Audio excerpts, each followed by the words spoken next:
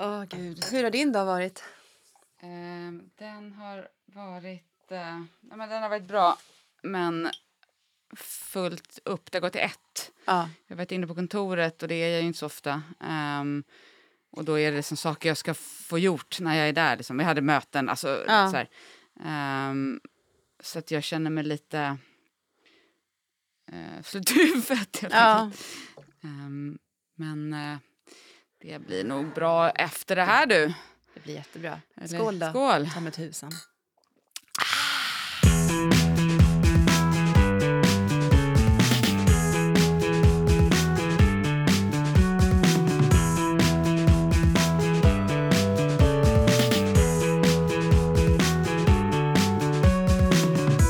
Hej och välkomna till avsnitt 14 av Kejsaren är naken. Hej hej. Hej. Hej Vesna, vad roligt att du också är här. Tack för att du fick komma. Varsågod. Nej, men jag har tänkt på en grej. Eller jag har tänkt vidare på en grej. Vi har ju pratat ganska mycket om tidigare. Eller i några avsnitt i våras. Om det här med att skilja på verk och person. Vi pratade om liksom Evelina Varas diktsamling. Vi pratade om Knausgårdarna och sådär. Och den där frågan tycker jag är så himla spännande. Så den ligger liksom på något sätt latent i bakgrunden för mig nästan hela tiden. Och det känns som att vi är ändå hyfsat överens om att en sån distinktion måste göras. Liksom. För vad blir det annars ifall vi ska börja döma konstnärliga verk utifrån vem upphovspersonen är. Liksom. Samtidigt som det kan vara väldigt, väldigt svårt ibland. Ja, det är klart, absolut. Det är jättesvårt att göra det, men man bör dra den. Men sen så lyssnade jag på något avsnitt av Det politiska spelet. Och då pratade de, det var för några veckor sedan, det var liksom i samband med partiledardebatten i riksdagen. Och då pratade de om det här med att skilja på sak och person när det gäller politiker. Jag kan spela upp en snutt så får du höra. Jag minns faktiskt en gång, det här kanske är helt off topic, men jag var programledare på SVT:s morgonsoffa och så skulle jag ha en debatt mellan Annika Åhnberg som då var jordbruksminister och Marit Paulsen som satt i EU-parlamentet tror jag vid den tidpunkten, och det skulle handla om någon slags ursprungsmärkning som var på tapeten då. Och herregud vad de rök ihop i studion. Det var så sticker och strån rök. Och efteråt var det så här kram och tack för senast och hur är det med Sture och hur är det med... Så att det var liksom, de var ju kompisar. Men i striden så hade de sina positioner klara. Tyckte jag var jag lärde mig mycket av det faktiskt. Sak och person. Ja. 2 helt olika saker. Det är spännande. Jag undrar fortfarande om det kan väcka lite en känsla av äkthetsproblematik där. Men å andra sidan... Och det är det här jag vill liksom höra din take på. Att när det gäller konst och kultur så tycker jag att det är helt nödvändigt att göra den där skillnaden mellan verk och person. Men när det gäller politik, då vet jag fan om jag tycker att det är en så bra idé att göra skillnad på sak och person på det sättet. Varför skulle det inte vara det? Nej, det är det jag försöker förstå vad det är. Eller som varför jag tycker. För jag tror att jag blir liksom... Det är någonting med den här konsensusidén om att vi egentligen bara... Ja, det är som han är inne på Torehammar i det här, den här autenticitetsfrågan. Om ni nu gillar varandra och är så bra kompisar, hur kan ni då liksom föra den här politiska konflikten? Och om man ska leva som man lär... Det vill säga leva ideologiskt som man lär ideologiskt. Bör inte det få konsekvenser då för vilka människor man ser som sina vänner och vilka som man inte... Jag hör nu att det här låter ju helt puckat. Men det är någonting som jag tycker är... Eller jag tror att jag funderat jättemycket på det här sen jag lyssnade på det. Jag tror att jag landade i att kulturen, konsten, tänker jag den har liksom ett värde i sig själv. Helt fristående från vem som har gjort den eller vem som tolkar den. Den är vad den är. Och därför bör den inte liksom befläckas av upphovspersonens eventuella problematiska sidor eller åsikter eller uttalanden. Men politiken är ju inte någonting som är värt någonting i sig själv. Politiken är ju Det skulle liksom... nog inte politiknördarna runt om i landet och världen hålla med om. Jo, det tror jag visst det. För politik är ju någonting som är livsnödvändigt för oss för att organisera våra relationer och organisera vårt samhälle. Det är det politiken ska göra med oss och för oss. Och då är ju den någonting som utgår ifrån vad är mänskliga relationer och hur bör de liksom organiseras. Och hur kan man då särskilja det från person? Men det här är ju jättespännande. Dels så är det roligt för att jag har alldeles nyligen hört 2 andra exempel på politiker som ideologiskt står jättelångt ifrån varandra, men där det har funnits, inte vänskapsband kanske, men att de har gillat varandra och stött varandra. Och den ena är Ulf Kristersson, Moderaternas partiledare, som sa något väldigt fint till Jonas Sjöstedt i avtackningstalet. Han sa att Jonas Sjöstedt är en av de få som kan göra skillnad på sak och person. Och det ska han ha en eloge för, vilket jag håller med om. Det är jättebra. Det andra exemplet är, jag tror att det var söndagsintervjun när jag hörde Mona Sahlin bli intervjuad. Eller så var det någon annan intervju med henne i alla fall. När hon fick en fråga om vem det var. Hon har ju haft det jobbigt under perioder i sitt liv. Ja, nej, det har jag missat. Berätta Men mer. i alla fall en av dem som stöttade henne under någon av de här, kanske Toblerone-affären, var Carl Bildt. Som man inte alls skulle kunna tro. Det var han känns inte som någon som stöttar någon överhuvudtaget. Ja, men det var söndagsintervjun. För då sa Martin Wiklin att han hade läst Mona Sahlins bok. Och då hade hon skrivit att Margot Wallström och Carl Bildt hade stöttat henne. Och då frågade hon, vem blev du mest förvånad över? Ja, Carl Bildt, eftersom han står ganska långt, eller stod i alla fall långt ifrån dig politiskt. Och då sa hon att det kan man ju inte tro om den här dryga moderaten som han är. Men han är också en fantastiskt vänlig och varm och omtänksam person som bryr sig. Så det tyckte jag också var väldigt, väldigt fint. Ja, men det är klart att det är fint. Jo, men får jag bara säga, Ja. apropå, för det här var ju bara liknande exempel. Och sen har jag tänkt på, för jag tänker nästan tvärtom, att det skulle vara katastrofalt om det var så att man inte kunde göra skillnad på sak och person egentligen med någon. Därför att då betyder det att du kan inte vara ihop med någon som inte tycker exakt likadant. Du kan inte jobba ihop med folk som inte tycker exakt likadant. Nej, du kan liksom inte leva ett liv bland andra människor om du kräver... Ser det ut som att jag kan det, eller? Ja. Jag omger mig bara med likasinnade. Nej, men när det gäller politik. Jag har absolut. tänkt på det jättemycket. Ja. Och jag har också tänkt på det, för några år sedan tänkte jag på det när det var väldigt mycket prat om de här filterbubblorna som man är i och i sociala medier, och titta på ditt Facebookflöde, vilka har du runt omkring dig. Och sen absolut, det är algoritmer hit och dit. Men hur många riktiga vänner har du och hur många Facebookvänner har du då, som kanske har en annan politisk åsikt? Inte särskilt många, men att det egentligen borde vara någonting som man eftersträvar. Framförallt på Facebook kan man ju tänka, för det kan ju vara svårare att träffa någon som står liksom helt i andra ringhörnan politiskt i verkliga livet. För du kanske inte, vad vet jag, går på politiska träffar eller någonting. Men på Facebook så har du ju ändå ganska stor chans att liksom möta människor där som tycker något annat. Och om man tänker på diskussionstrådar ibland på Facebook, man kan dela en artikel eller man kan skriva någonting, då är det ju väldigt, väldigt ofta folk bara håller med. Bara, gud vad bra, jag ska dela vidare. Smart sagt av dig. Och så kan man känna sig lite nöjd. Men det ger ju egentligen ingenting. Det är ju mer intressant, eller det borde vara mer intressant, om man får en kommentar från någon som tycker det motsatta. Men man vet att den här människan umgås jag med, i alla fall ibland, och vi gillar varandra.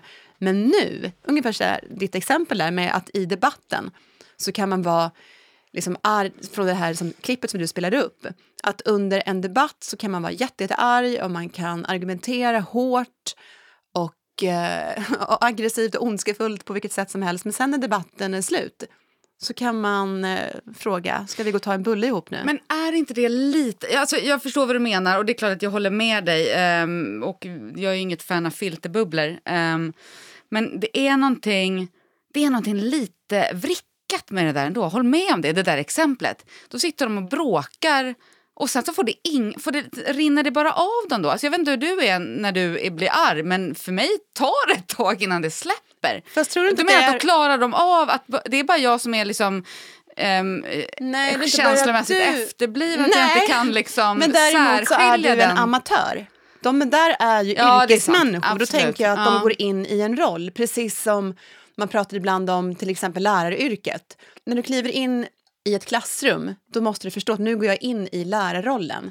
Och där inne är jag så här och så här och så här. Sen när jag har rast och umgås med elever, då kan det vara på ett helt annat sätt. Så tänker jag att det är med politiker också.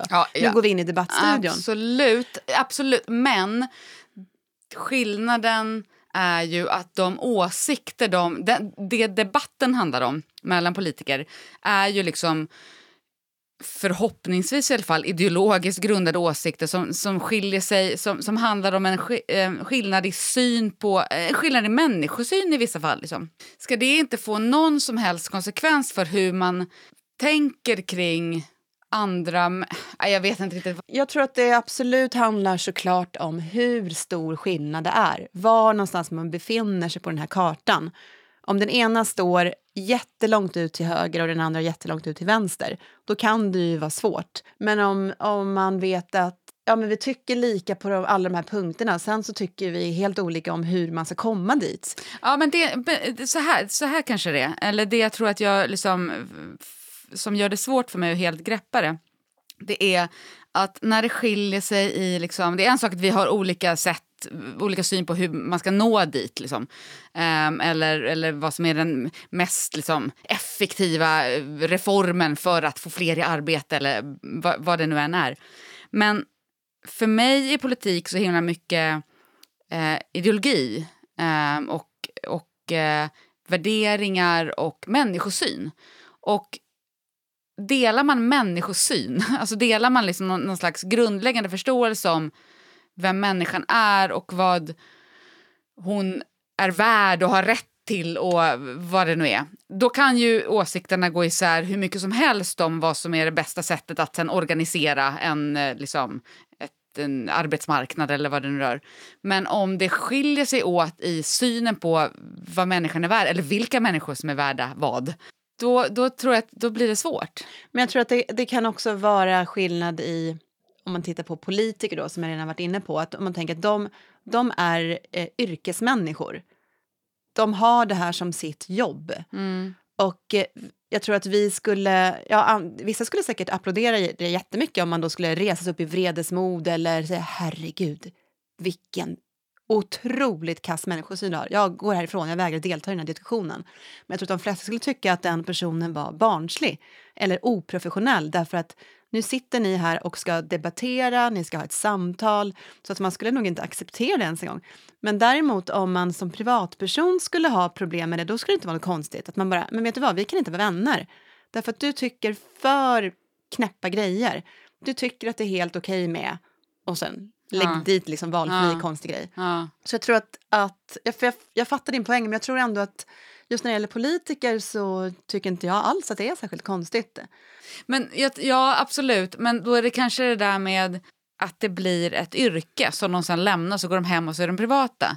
Alltså, man kan ju inte göra på något annat sätt såklart, om vi ska ha politiker som håller liksom mentalt och psykiskt och så.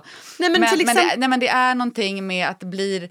Jag tänker att politik liksom är på liv och död på ett sätt. Och om det då blir liksom en roll som man iklär sig och så är man låtsasarg i talarstolen och sen så klär man av sig den rollen, så går man ut och fikar. Fast jag tror inte man är låtsasarg. Jag tänker också att det är en del. Det är en pusselbit av vem man är. Och om vi tar det här exemplet med Mona Sahlin och Carl Bildt. Då när han stöttade henne, hon blev väldigt glad. Det var ju inte så att hon... Nu vet inte jag hur det här gick till, men vi låtsas då att Carl Bildt ringer upp Mona Sahlin och säger: hej Mona, jag vill bara höra hur det är med dig. Jag vet att du har det jättejobbigt nu.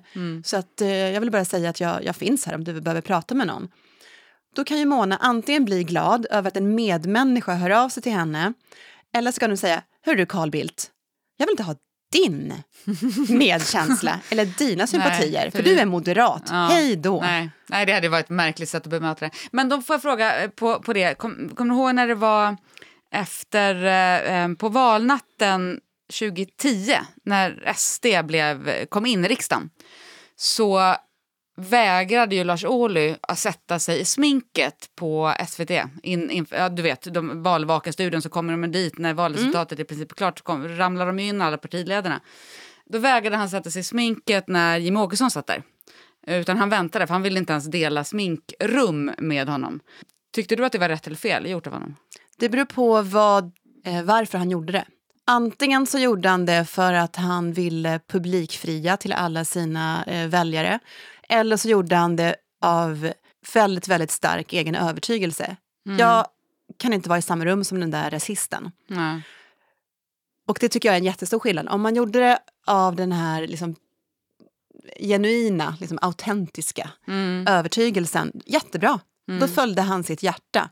Om man gjorde det av den andra anledningen, som jag tycker är fel anledning då. För att då är det på låtsas. Då är det inte äkta. Ja, nej, men det precis. vet vi ju inte. Det vet ju bara han. Exakt. Men det är ju kanske det där. Följa sitt hjärta eller på låtsas och en roll och en mask. Det är den skillnaden. Och det är det jag är ute efter också. Kan inte lika gärna vara så att det skulle vara att följa sitt hjärta, att inte vara vänner efter debatten, utan att det är den här rollen av vänskap efter som blir falsk för att man står så långt ifrån varandra. Fast jag tror att det beror igen på vad det är det handlar om. Därför att jag tror att alla människor, inklusive politiker, när de är i roll eller när de är privata, har saker som de inte kan kompromissa med. Och det kanske var så med Lars Ohly, att han verkligen kände, jag klarar inte av det här. Men jag måste bara fråga, för att nu håller jag på här att tappa det som jag tyckte var intressant med det du sa. För du pratade om när det gäller konstnärliga aktiviteter och konstnärskap, att då måste man göra skillnad på verk och person. Vad sägs om Michael Jackson, R. Kelly, Woody Allen? Listan kan göras lång. Ja, det är så här övergreppande män. Precis. Ja, det är ju... jag refererar dig då för ungefär 10 minuter sedan. Det är en linje som måste dras, men den är inte alltid så lätt att göra. Nej. Så är det. Men jag tror att... Alltså, jag är egentligen ganska dålig på principer. För att jag tror att det är ganska problematiskt med att vara allt för principfast. Men jag tror i det här fallet att jag nog ändå har landat i någon princip om att om jag tycker att det är viktigt med den gränsen, och jag tycker det är viktigt med den gränsen, så måste den göras i alla sammanhang. Det går liksom inte så här, fast Michael Jackson, det är ju ett helt annat case. Nej, det kan inte vara ett annat case. Då måste man dra det över samma kam. Och då är det så. Då får jag väl kan tycka att hans musik är fantastisk, och jag kan lyssna på den hur mycket som helst. Och jag tycker fortfarande att han verkar ha varit han har ju uppenbarligen begått grova brott liksom.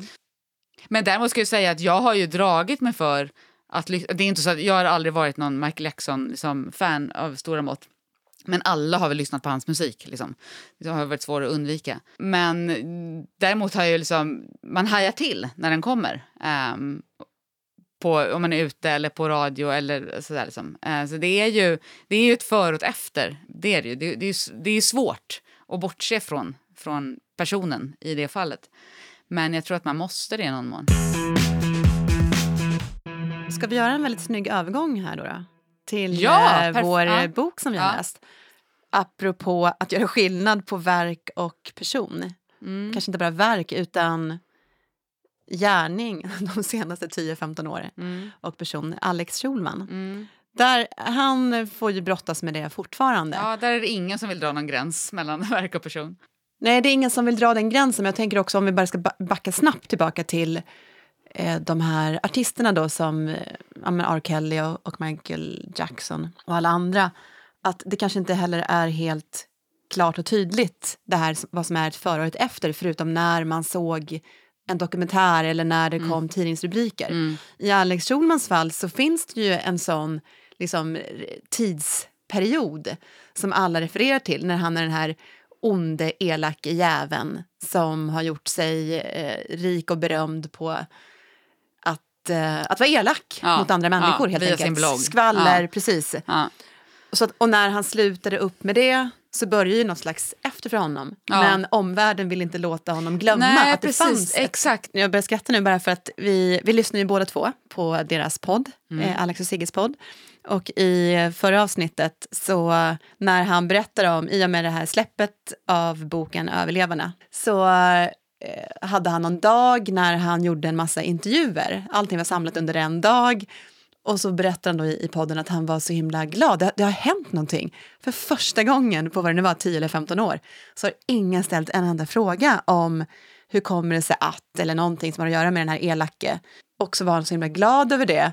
Då visade det sig att hans förlagets PR-kvinna tydligen då hade sagt till varenda en: ni får absolut inte ställa några frågor om hans förflutna, för då kommer han bli jättearg. Ja, nej, och det var därför hade till och med sagt, då kan jag inte svara för vad han gör. Och då blir det, på ett sätt blir det då dels att så här, hindra det, men också att spä på den där bilden. Verkligen. Han är en sån elak, farlig jävel. Det var, men vad säger du om boken? Jag kan säga att ska vi säga något om vad den handlar om överhuvudtaget? Den handlar om, svara på en egen fråga här. Den handlar om 3 bröder som träffas för att sprida askan av sin döda mamma. Och de åker tillbaka till sitt gamla barndomstorp för att göra det.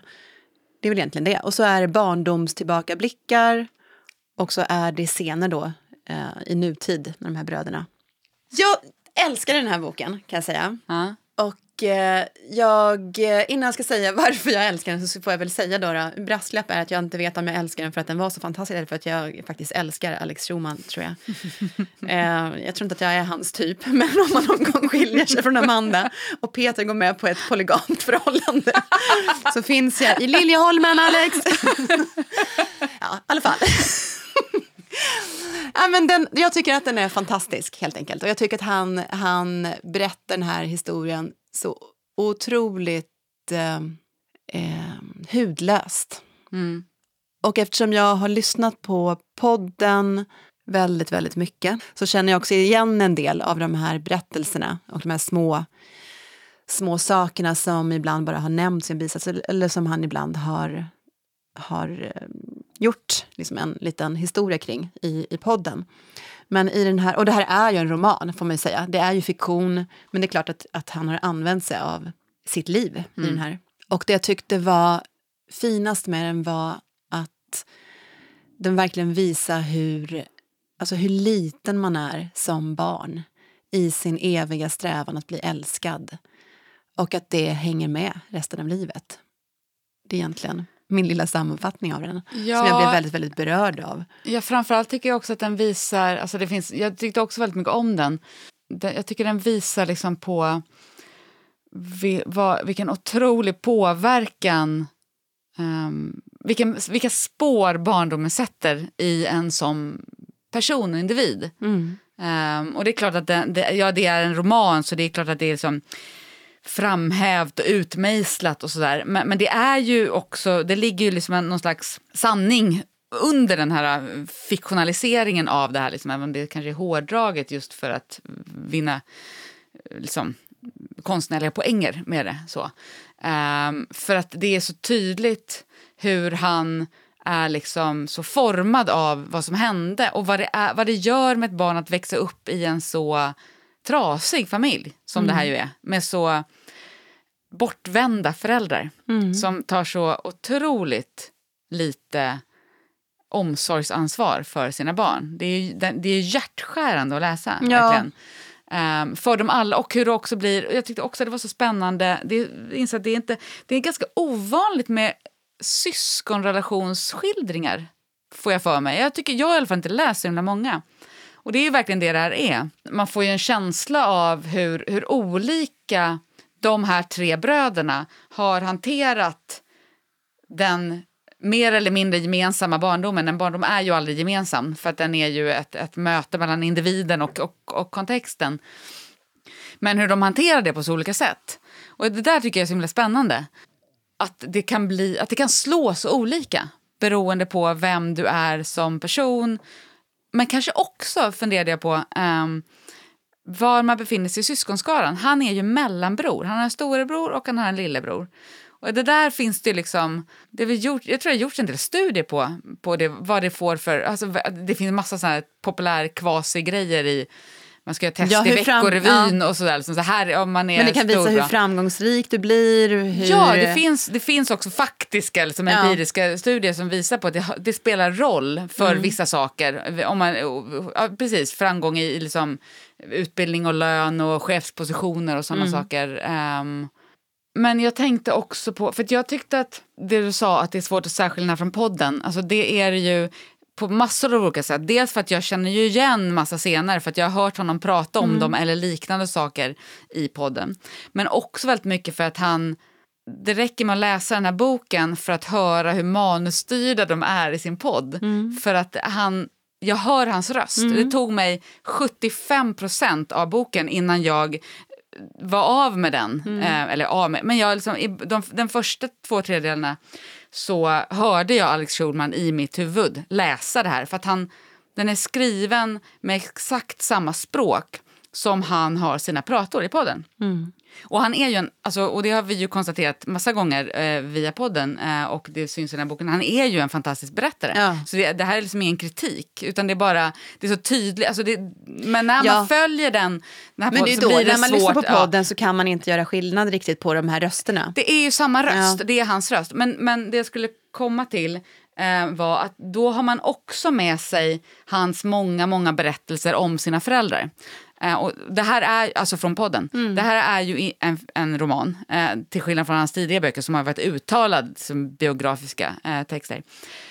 Men det är svårt, det är omöjligt att läsa den här boken och inte höra hans berättelser om sina föräldrar. Fast det där fick mig att också tänka på att kärlek inte alltid är på lika villkor. Att det alltid finns någon som älskar mer. Och någon älskar och någon blir älskad. Därför att den här mamman är oerhört älskad av sin man. Och vill vara med henne, sin fru då. Absolut. Hon drar sig undan, hon blir irriterad på allt möjligt. Hon verkar ju helst av allt bara vilja vara i fred egentligen. Och så tänker jag på barnen också. Och pappan är ju otroligt älskad då av Benjamin framförallt. Som hela tiden söker pappan och pappans kärlek, pappans bekräftelse. Och äldsta brodern är ju, tolkar jag det som i alla fall utifrån boken, också väldigt älskad av mamman. Ja. Det känns som att hon också favoriserar sina barn. Ja, hon har en slags graderingsskala på dem därför att, i ålder. Ja, precis. Så, och då börjar jag också tänka, det här är bara min fantasi, för det sägs ju ingenstans här i boken. Man får ju liksom, det är ju alltid så när man läser in massa grejer som inte står där. Men då börjar jag tänka så här, men hur det är i en relation och ett äktenskap och att man älskar varandra vid en tidpunkt och sen så händer någonting som gör att antingen så slutar man älska varandra eller så är det den ena som slutar älska. Och då är det obalans och obalans är aldrig bra. Nej. Och det kan finnas massor med olika saker som gör att man fortfarande är tillsammans.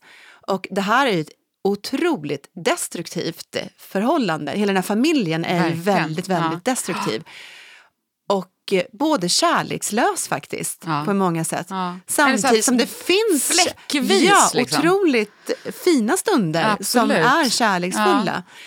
Storebrodern då verkar vara den som föräldrarna då uttalat har, den enda som de har hopp om, som har läshuvud. Ja, precis. Och som bra betyg, ja. Här kommer det bli någonting av dig. Men som också tydligen är den som distanserar sig verkligen. Från alla. Som drar sig undan, som inte vill vara med, som stannar inne på sitt rum. Ja.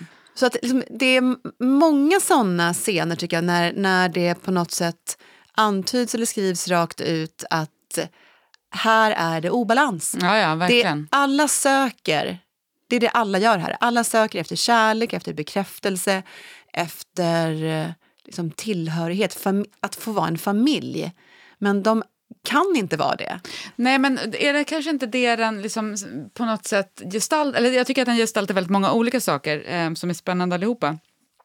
Men en av dem är väl den nästan omöjliga uppgiften att få en familj att att fungera. För att det är flera personer med olika, där det finns en massa hierarkier och maktkonstellationer liksom också inbyggda mer eller mindre i liksom relationerna beroende på, alltså dels åldersmässigt, alltså barn och vuxna, det är liksom, finns en makt i det som man måste förhålla sig till i sin relation. Mellan syskon finns det ju en massa liksom, kamp och hierarkier. Mellan man och kvinna finns det potentiellt en massa liksom, kamp och hierarkier. I synnerhet då om det finns liksom, någon slags obalans i att den ena älskar den andra mer och så vidare. Och det är liksom en beskrivning av en familj som, där alla på sitt bakvända sätt försöker få det här projektet kärnfamilj att funka. Och vissa försöker mer än andra och vissa bryr sig mindre än andra. Och mamma verkar bry sig ganska lite. Det är också lite funderade lite så här, varför är hon kvar? Ja, men det är det jag menar. Med att, varför drar hon inte? Hon älskar inte sin man. Hon verkar ärligt talat inte riktigt... Jo, hon älskar nog sina barn, men hon har liksom väldigt, väldigt svårt att uttrycka det. Eller hantera det på ett vettigt och vuxet sätt. Liksom. Men det är lite konstigt att hon stannar. Men jag tänker också att det är jättesvårt att bryta sig loss från bilden av... Alltså, du ska ingå i en familj. Du ska vara mamma och hustru. Du ska leva det här livet. Du ska vara pappa och äkta make. Och att liksom, allt som ska ingå i det här paketet. Så att det är ett misslyckande att vara den här sopiga föräldern. Men det är ett ännu större misslyckande att vara det varannan vecka eller att inte ingå i det. Du ingår i alla fall i en familj även om den är dysfunktionell. Liksom. Mm. Ja. Jag har funderat på en liten sak på sistone. Och det är kring klaner. Och vad det egentligen är. Det vi kritiserar. Det har ju varit en jättestor diskussion de senaste veckorna. Jag vet inte, det kanske har blivit en månad till och med. Sen vad han nu är, vice rikspolischef Mats Löfving började prata om klaner i en lördagsintervju och gängkriminalitet och klankriminalitet.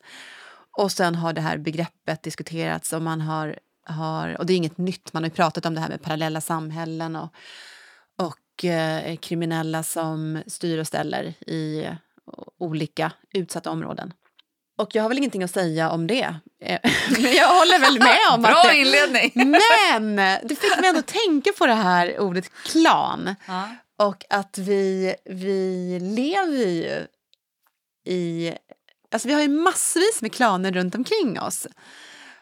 Och nu minns jag inte om det var i en ledartext på Dagens Nyheter eller om det var någon annanstans. Men någon i alla fall har, eller om det var på Facebook eller Instagram där någon gjorde en sån här liten rolig poäng över att Trump och hans familj är ju en klan. Och att det finns en massa andra liksom, rika människor. Där, Kennedy. Ja, men Kennedy eller Murdoch-familjen eller liksom vad det än är. En serie som jag älskar på HBO i Succession. Där kan vi verkligen prata om klan då, som sägs bygga också på Murdoch-familjen.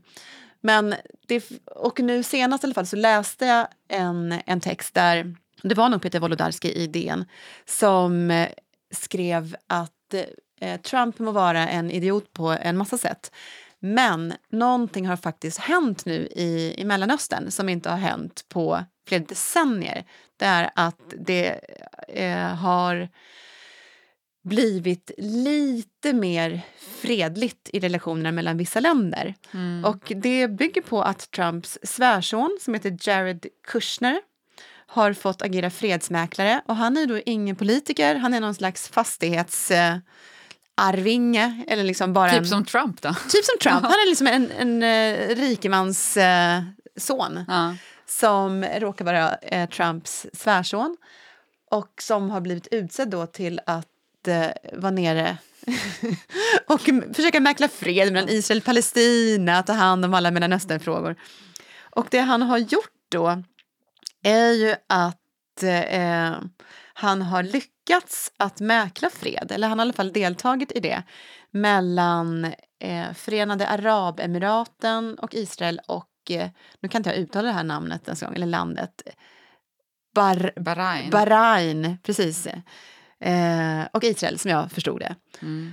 Och det här är ju något helt fantastiskt, för att det betyder att det har ändå liksom börjat mjukna upp lite. Och då börjar jag tänka på just det här med klan, att vi har ju alla mer eller mindre klaner som vi tillhör eller vill tillhöra. Jag tänker också på Alex Schulman. Det är en väldigt, alltså, om man tänker att klan är ett annat ord för familj. Ja. Och att den Eller här, släkt, ja, för det är kanske bredare. Absolut, än, och ibland, och det ska ju säkert vara mer liksom vidare begrepp så att det är en släkt och inte bara det är ingen kärnfamilj kanske som man kan tänka sig. Men är en familj, klan. extended family. Ja, precis.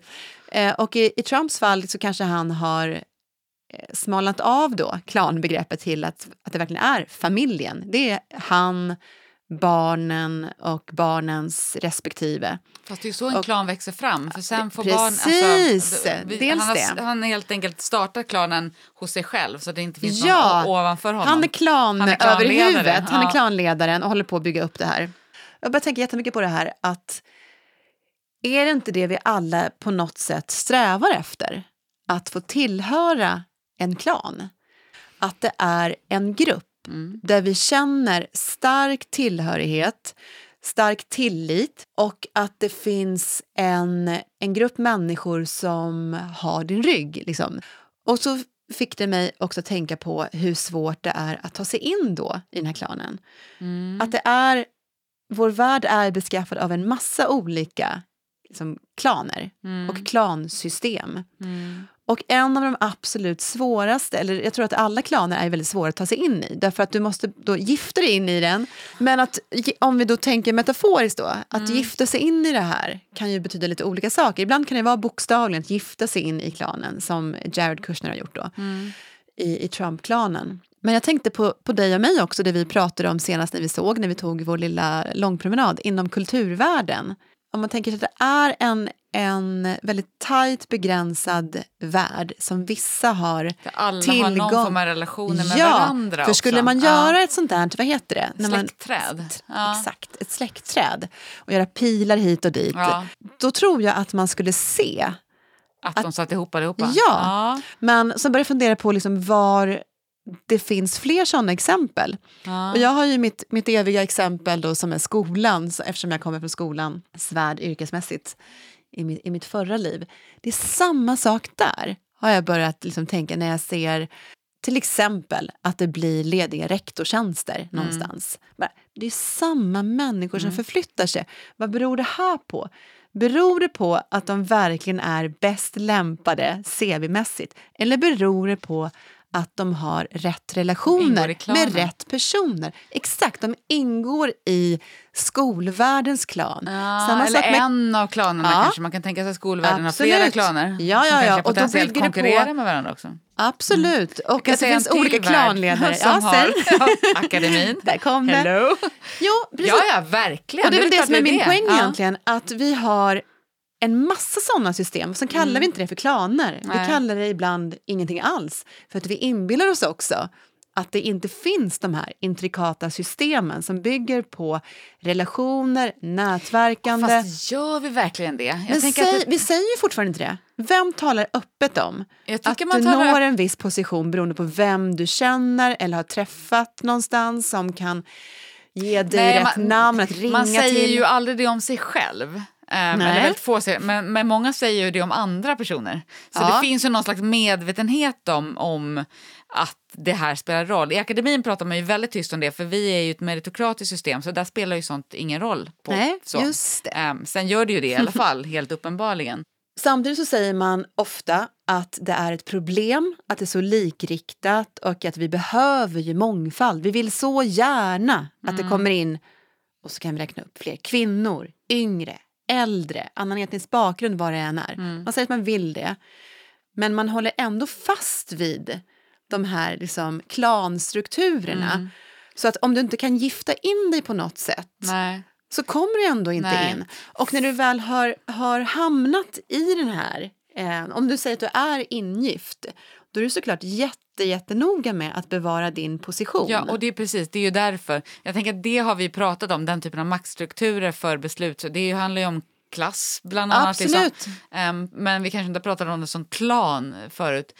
Men jag tänker på, jag kopplar till det du sa inledningsvis om att, liksom, att vi strävar efter det och vi kanske över att tillhöra en sån, att det finns liksom massa positiva saker med det. Alltså det finns en trygghet, det finns folk som backar dig och så. Jag har av någon obegriplig anledning, känns som jag har tagit del av väldigt många så här böcker och resonemang som baserar sig på jägar- och samlarsamhället. Roland Paulsen skrev ju en del om det. Och jag har lyssnat en del om det, på den här Homo sapiens, en kort historik över mänskligheten. Så, som ju såklart då pratade väldigt mycket om det. Men det är väldigt många som beskriver att våra genetiska uppsättningar och så är ju liksom någonstans, de är ju väldigt gamla, de har inte förändrats så mycket. Det är liksom samhället och massa saker som har ändrats, men inte våra liksom koder på något vis. Och där, så det finns ju någon slags, om man ska koppla till det, så finns det ju tydligen då, det här är verkligen inte mitt område, att vi funkar som bäst i grupper alltså i mindre grupper, det vill säga små klaner. Det var ju så jägar-samlarsamhället levde. Man var små samhällen på kanske 20, 30, 40 pers eller någonting sånt. Och att det också handlar om liksom vår kognitiva förmåga och vår sociala förmåga, att hur många människor vi klarar av, orkar att liksom interagera med, hur många vi orkar att liksom bry oss om, där man beskriver hur människans liksom empati försvinner, alltså minskar ju längre bort i världen det händer katastrofer, att vi blir förkrossade över terrorattentatet på Drottninggatan. Vi blir inte riktigt lika förkrossade över terrorattentat i Kabul liksom, trots att det är lika hemskt och dödar många fler människor och sådär, och att det har att göra med distansen och mängden människor och om vi har närhet till dem och så. Det bygger ju på den här liksom, förståelsen av människan, som att vi har behov av den där lilla gruppen på ett ungefär klanstorlek. Liksom. Men då låter det ju som att du tycker att vi ska liksom då faller ju min tes inledningsvis då helt och hållet. Då måste alla vara jättepolare i politiken för att det ska funka. Men jag tänker att det är i alla fall en liten liksom bit i det här stora pusslet som inte är oviktig. Och också någonting som vi kanske inte säger spelar en roll, fast vi vet att det spelar roll. Nu för tiden så om vi pratar om Sverige och utbildning, så oavsett vad du har för familjebakgrund så får du en grundskoleutbildning och i princip alla har också en gymnasieutbildning. Som har varit helt omöjligt för inte så länge sedan. Du kan inte säga att någon är outbildad i Sverige. Väldigt, väldigt många har högskoleutbildning, dessutom universitetsexamen. Det säger ingenting om vilka möjligheter du har sen att få ett jobb där du vill jobba. Därför att det handlar jätteofta fortfarande om kontakter, alltså nätverk, allt det här. Ja. Så att det är också en sån sak som om vi inte säger eller erkänner att det är det som behövs, då kommer det också vara väldigt svårt att handskas med det på något sätt, att förhålla sig till det. Och jag tänker då igen då, det blir ett jädra tjat om Trump och hans svärson. Men det säger ju också någonting. Det spelar faktiskt större roll, om vi leker den här leken, vi vet ju ingenting om det var bra eller inte, men ändå. Det spelade större roll att Benjamin Netanyahu, som är en av världens mäktigaste, kanske farligaste person. Galnast också ja, känslan av. absolut. Klarade av att mötas kring en politisk fråga. Därför att han gillade den här unge spolingen Jared Kushner. Han litar på honom. Han var ju han fick ju låna hans pojkrum någon gång för 20 år sedan. Ja, absolut. Men dels så är jag kanske inte jättemäkta imponerad av vad som har skett där, förrän jag vet jag har ingen koll på vad som har skett där. Jag är försiktigt skeptisk. Men om vi skiter i vad det gör, säger det inte någonting? Ja, men det säger väl samma sak som vi har vetat hur länge som helst, att makt är någonting man ärver och makt är någonting man får inte på meriter eller på kompetens utan på kontakter. Och i det spelar såklart då klanen eller familjen eller liksom vad vi nu kallar det för jättestor roll. Men jag tycker kanske inte att det är någonting nytt. Men jag tänker mer, och det är väl det här som är det var det här jag tänkte att vi skulle liksom försöka komma fram till någon smart grej tillsammans. För att jag tänker att, som du säger, det är absolut inget nytt och vi vet om det här. Men jag tänker att kan man inte försöka använda sig av det här på ett mer smart och konstruktivt sätt? Om vi vet att det här spelar roll och om man då vill förändra saker och ting, att man använder sig av vissa personer. Ja, men tvångsgifte, tänker jag. Om vi tvångsgifter in människor i de här olika klanerna, till exempel kulturvärldsklanen. Pratar du metaforiskt nu eller bokstavligt? Nej, jag pratar bokstavligt. Det här spårar ju totalt. Men det var mer så att jag tänkte att det finns någonting här. Men hur ska man... vad tänkte du då? Alltså, dels är jag helt emot. Jag tycker att det är jättedåligt att vi har det här. Samtidigt så är det någonting som på något sätt är biologiskt. Alltså vi söker oss till de här grupperna och vill känna trygghet i det. Och den här sista aspekten då som är att det är så här vi är, det är så här det funkar. Ja. Och varför inte bara säga att det är ett problem, för det är det ju också. Men kanske också, som Trump har visat, det kan också vara till fördel. Använd det. Skicka fram personer som kanske inte har den formella kompetensen till att göra grejer. Eller, ja, du menar så. Ja, men att för det jag ska tänker vara... att det snarare men då cementerar vi det verkligen. Då plockar vi bort allting som då behöver folk inte utbildas längre, för då spelar det absolut ingen roll. Men det behöver vi inte göra nu heller egentligen. Jo, det finns ju ändå större, vi har ju ändå en social mobilitet i Sverige som är betydligt större än i andra jämförbara länder, så det är klart att det spelar roll också. Det är inte bara det som styr. Jag trodde mer det var ute efter någonting mer så här jämlikhetsskapande. Men okay. Ja, men jag känner mig så här bitter och luttrande, så jag tänker att det är ändå kört. Då kan vi lika gärna gå fullt ut här. Ja, fullt ut absolut. Men jag tänker snarare, hittills har ju de politiska försöken liksom från då de som är intresserade av att slopa ett klassystem till exempel, varit att försöka slå sönder systemet. Slå sönder klansystemet eller klassamhället, eller vad vi nu väljer att kalla det för. Men en annan variant, och det var det jag trodde du ville, men du ville bara är ju att då försöka utnyttja det faktum att det är, alltså förstöra det inifrån. Ja, exakt. Trojanska hästar. Liksom. Exakt. Därför att hur många år har vi inte försökt att krossa klassamhället? Det går inte. Nu vänder vi på det och använder. Men det är ju inte att skicka fram svärsöner utan utbildning att göra uppgifter. Ja, men det där måste ju funkar det. Vi får ju situationsanpassa. Funkar för vem? Det funkar ju bara det funkar för Förenade Arabemiraten och Israel. Men det funkar ju inte för det liksom att komma åt maktsystemet i USA. Nej, det är väl det vi vill åt. Ja, kanske inte så mycket i USA. Men det bygger också på att de som sitter på kontakterna, som sitter på maktpositionerna, också tycker att det här är en bra idé. Att hitta sätt att släppa in de där ingifta typerna. Ja, och där är ju problemet. Där är problemet, därför att de är så kära i den maktposition som de har hamnat i. Och tycker att det där får de andra lösa själva. Här sitter jag ganska tryggt och säkert och har det rätt kul. Men vänta nu, det är ju någonting med det här, de ingifta. Det är ju det som är lösningen. För att Jared Kushner kanske är ju förmodligen det sämsta exemplet på det här nu, men nu kör vi honom ändå. Ja. För att han ingick ju faktiskt inte i klanen. Nej, han är ju ingift. Han är ingift, precis. Om vi bara ser till att liksom diversifiera klanerna genom att se till att de som gifts in kommer från andra håll och från andra erfarenheter och med andra kunskaper och utbildningar och vad det nu är, så är det ett sätt att liksom vittra sönder det inifrån.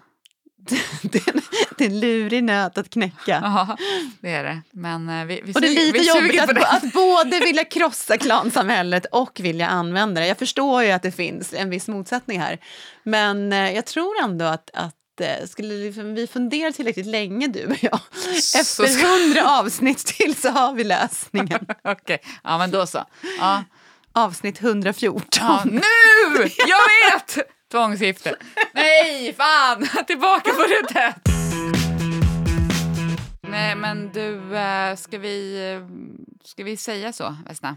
Ja, vad är det vi ska säga? Vi säger så bara. Vi säger så. Okay. Och så hörs vi igen om 2 veckor. Hej då. Så. Hej då. Så. Så. Hej. Hej.